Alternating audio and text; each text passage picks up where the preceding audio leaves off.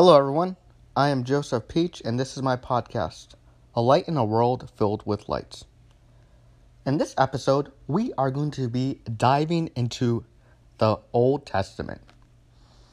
I feel like the passage that I will read to you has a lot of meaning that we can take into our daily lives that sometimes we forget.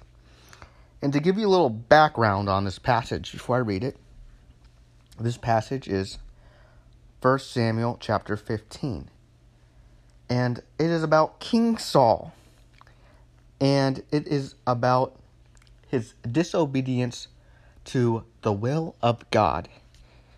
He will, as you will hear, gets clear instructions on what the Lord wants from him. And we will see how he acts kind of like how we act. We do the will of God to a certain extent, to however it suits us best. So let me start. Samuel said to Saul, "It was I, the Lord, sent to anoint you king over his people Israel. Now, therefore, listen to the message of the Lord. This is what the Lord of hosts has to say. I will punish what Amalek did to Israel when he barred his way as he was coming up from Egypt. Go now, attack Amalek, and deal with him and all that he has under the ban. Do not spare him, but kill men and women, children and infants, oxen and sheep, camels and asses." Now, take a quick break from this passage to give you a little background on why the Lord wants Amalek to be wiped out.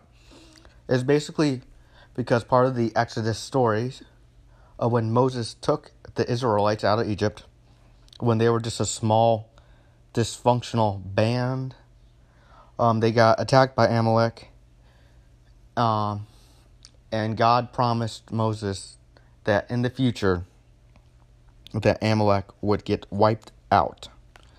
So here, I don't know how many years later it would be, but here, we'll call it generations later, God has King Saul doing the bidding of a promise of an oath he made to Moses. So, let's continue. Saul alerted the soldiers, and at Telamam reviewed 200,000 foot soldiers and 10,000 men of Judah. Saul went to the city of Amalek, and after setting an ambush in the wall, warned the Kenites, "Come, leave Amalek, and withdraw, that I may also have to destroy you with them. For you were kind to the Israelites when they came up from Egypt." After the Kenites left, Saul routed Amalek from Havilah to the approaches of Shur on the frontier of Egypt. He took Agag, king of Amalek, alive. But on the rest of the people, he put into effect the ban of destruction by the sword. He and his troops spared Agag and the best of the fat sheep and oxen and lambs. They refused to carry out the doom on anything that was worthwhile, dooming only what was worthless and of no account. So here we see Saul got very specific orders from God through Samuel, who told him what to do. And what does Samuel do? He directly disobeys God and only obeys him when it's convenient. This does not sound like a good recipe to make good means with our Father, God in heaven. So, as I continue, then the Lord spoke to Samuel. "I regret having made Saul king, for he has turned from me and has not kept my command." At this, Samuel grew angry and cried out to the Lord all night.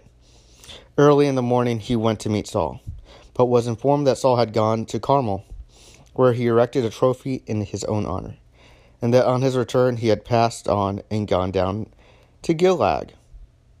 When Samuel came to him, Saul greeted him. "The Lord bless you. I have kept the command of the Lord." But Samuel asked, "What then is the meaning of this bleating of sheep that comes to my ears and the lowing of oxen that I hear? Saul replied, They were brought from Amalek. The men spared the best sheep and oxen to sacrifice to the Lord your God. But we have carried out the ban on the rest. Samuel said to Saul, Stop. Let me tell you what the Lord said to me last night. Speak, he replied. Samuel then said, Though little in your esteem, are you not leader of the tribes of Israel? The Lord anointed you king of Israel and sent you on a mission, saying, Go and put sinful Amalekites under a ban of destruction. Fight against them until you have exterminated them. Why then have you disobeyed the Lord? You have pounced on the spoil, thus displeasing the Lord. Saul answered Samuel, I did indeed obey the Lord and fulfill the mission on which the Lord sent me. I have brought back Agag and have destroyed Amalek under the ban. But from the spoil, the men took sheep and oxen, the best of what had been banned to sacrifice to the Lord their God in Gilead. But Samuel said, Does the Lord so delight in holocausts and sacrifice as in obedience to the command of the Lord? Obedience is better than sacrifice, and submission than the fat of rams. For a sin like divination is rebellion, and presumption is a crime of idolatry. Because you have rejected the command of the Lord, he too has rejected you as ruler. Saul replied to Samuel, I have sinned, for I have disobeyed the command of the Lord and your instructions. In my fear of the people, I did what they said. Now forgive my sin and return with me, that I may worship the Lord. But Samuel said to Saul, I will not return with you, because you rejected the command of the Lord, and the Lord rejects you as king of Israel. As Samuel turned to go, Saul seized a loose end of his mantle and tore it off. So Samuel said to him, The Lord has torn the kingdom of Israel from you this day, and has given it to a neighbor of yours who is better than you. The glory of Israel neither retracts nor repents, for he is not man that he should repent. But he answered, I have sinned, yet honor me now before the elders of my people and before Israel. Return with me, that I may worship the Lord your God. And so Samuel returned with him, and Saul worshipped the Lord. So, the key takeaway of this passage is, does the Lord so delight in holocausts and sacrifices as in obedience to the command of the Lord?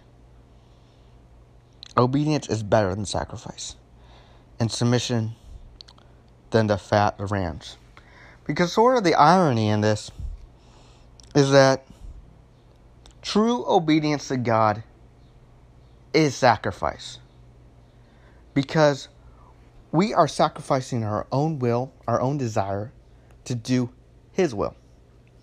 And that's what creates us as children of God after our baptism.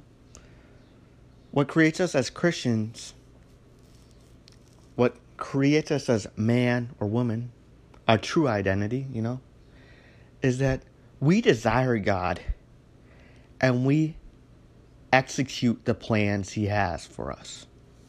Saul here, he didn't desire God. He once did. So God looked for him to execute his plans. Plans that God had destined for many generations before Saul, for Saul to carry out. And Saul chose to do what he wanted to do. And of course that upsetted Samuel. And Samuel, if we dive into this passage, he could be like someone in our life that God speaks through, helping direct our life. Or we could look at it as, we could be the Samuel in someone else's life, helping them. And then we see them not do God's plan, and it upsets us because we love God. So something key here towards the end of that passage that I think it's good to take in that Samuel does is, he says, God rejects you because God did reject Saul. Saul, it's hard to tell if he was actually sorry or not. He knew he messed up, and he didn't want God to part from him. But God parted from him. And Samuel stands there and he says, I'm leaving you too.